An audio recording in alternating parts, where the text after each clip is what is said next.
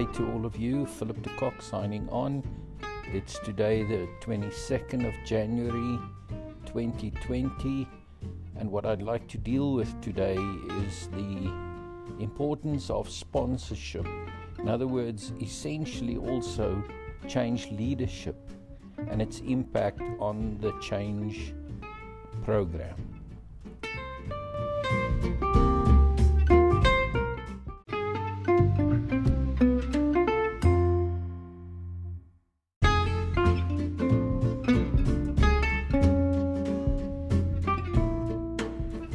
At some stage, I was asked by a client to highlight two of the most successful projects I ever participated in, and also two of the worst ones where the success was less than satisfactory, and then also to indicate why.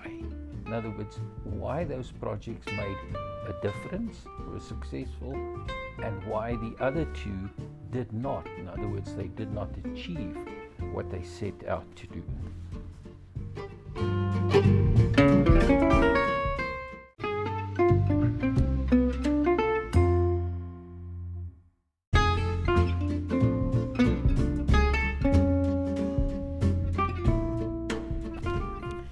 Now, the interesting thing is that for the first two, the successful projects, the quality of sponsorship was the single most important factor that determined success.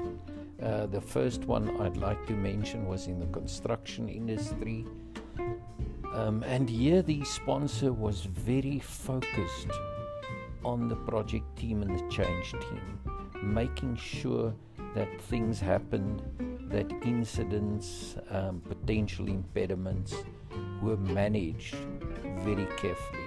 In this one, I would say, upon reflection, possibly the sponsor was a little bit too much involved with the mechanics of the project, but what is very important, the sponsor had credibility, the sponsor understood his role, and also were able to integrate the output of the project team properly into the business. The second one was a very sensitive project, and in the sense that it dealt with staff benefits. And here again, the sponsor, relatively senior person, a lot of credibility, were able to take on challenges, motivated properly to the project owner and top management. And if in this case it was a woman, when she had to challenge the top management, the top client, in other words, on certain issues, she was not scared to do it. And that made for us the environment in which we could deliver. And here, very successfully, we actually delivered the project before the target date, and therefore we had a schedule as well as a cost gain on this project. And remember, it was with benefits, and we had virtually no comeback from stakeholders. So here you can see the role of the sponsor becomes a very important one.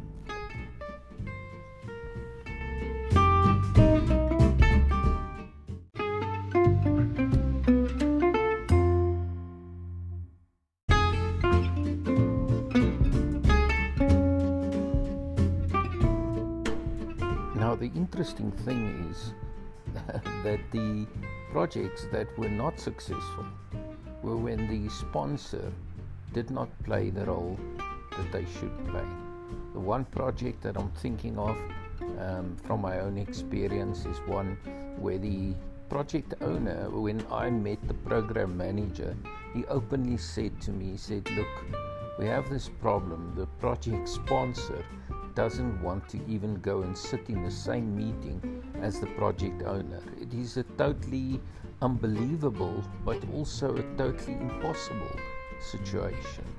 I can tell you now that project was already 4 years behind schedule, and about 3 months into the project, since I joined, the top management decided that there is not a business case anymore, and they canned the project. So here again, you can see that the sponsor and the role of the sponsor has a huge impact on the success of the project. The other project that I'd like to mention was a project that when I joined, it was already 4 months behind schedule. They had a payroll. It was a total implementation of an HR system. The payroll already had one misfire, which is huge if you think about it.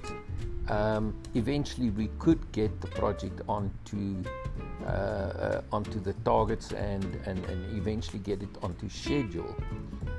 But again there, the project sponsor did not have credibility with the top management.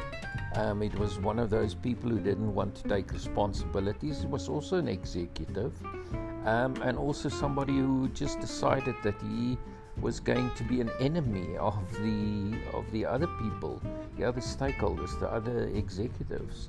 Eventually, and just to keep the peace, I guess, in the executive team, they appointed somebody to shadow the sponsor and to become a sort of conduit for me as a project manager, to just make sure that where there were challenges, that it could be taken, let's say, to the financial director and eventually to the steering committee. So again, that was maybe not an unsuccessful project, but a project with problems which we could get onto the road and get onto track, but it was very difficult. Not one of the projects that I would put out there as a wow.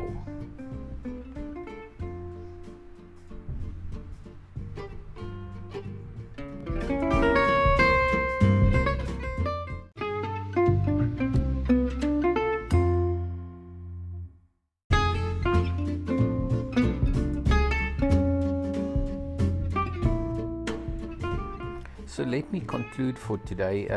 One of the things that I try to do is not to make these podcasts too long.